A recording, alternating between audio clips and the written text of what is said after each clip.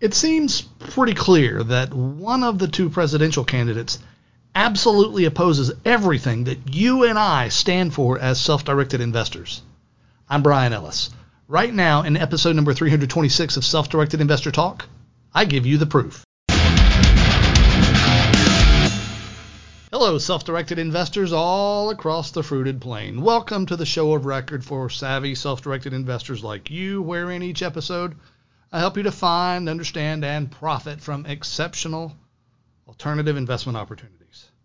It is the season for presidential politics, and you know, of course, that means I will poke my head out of the shadows and begin to share with you the harsh realities of politics as it relates to my plight and yours as self-directed investors. You and I, we think a lot alike. We're looking for opportunity. We're looking for a way to apply that most valuable asset of them all, our minds, in order to fortify our financial positions for the benefit of ourselves and our families and future generations, and to help the causes that matter most to us.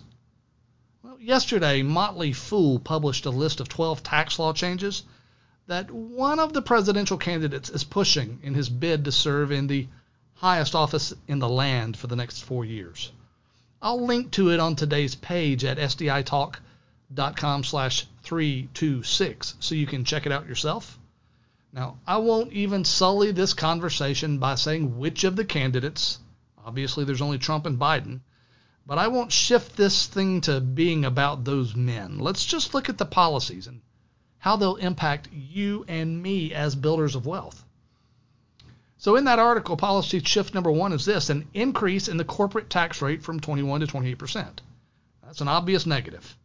Rising corporate tax rates are always, and I repeat, always passed on to consumers. Could say more, but I suspect it's unnecessary. So let's look at policy shift number two, which is a minimum tax on corporate income. Now, basically, the idea here is this: if a company complies with the tax law in such a way that even the U.S. Treasury is unable to fault their tax planning, and as a result, that company doesn't have to pay income taxes, this policy shift would mean that the company must pay taxes anyway. Basically, this is a tax on good planning. What they're doing is they're targeting Amazon and some others that have been really, really good at using the tax law to their benefit. But hey, remember this. This means that all of those Amazon packages that you receive will be more expensive in the future, no doubt about it. More expenses for providers means more cost to consumers, period. But surely the remainder of these new policies won't so directly target and thus discourage productive members of society like you and me, right? Wrongo, my friends. Whether it's policy number 5 that increases marginal income tax rates for high earners, or policy number 6 that raises the payroll tax on high earners, or raising capital gains on, well, you guessed it, high earners. Well, it almost sounds like the particular presidential candidate who's pushing for all of these changes really doesn't like high earners or successful companies very much, does he? Don't forget, if building a financial legacy is important to you, then the stepped-up basis changes, that's policy number 8. That'll matter to you. This is a way of making sure that a horrible tax burden is transferred to your beneficiaries whenever they receive your assets in the future. Right now, that doesn't happen.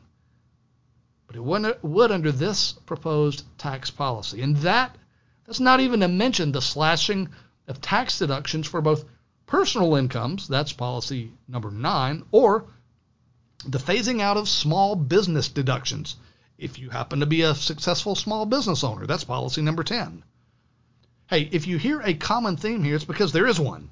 The candidate who wants these policies to be law, none other than the basement baron himself, Joe Biden, well, he wants quite fervently to punish your success. In other words, if it's your objective to minimize your taxes, Creepy Joe wants to maximize them. If it's your objective to build a small business, Creepy Joe wants to make sure your tax bill stands in the way of your doing so. And listen, if you want to build a basis of financial assets for the future and for the benefit of future generations, Creepy Joe wants to make sure that when those future generations receive your assets, that they're forced to sell off those assets to pay their tax bill. My friends, a vote for Joe Biden is a vote against your own interests. It's that simple. Don't vote against yourself. My friends, invest wisely today and live well forever. Self-Directed Investor Talk is a production of the Self-Directed Investor Society. This content is not intended to be advisory in nature and is not offered with the intention of providing legal, tax, or other licensed professional guidance to any listener. Be sure to seek your own licensed advisors for that type of advice. This broadcast is copyright 2020 and is used under license from the Self-Directed Investor Society.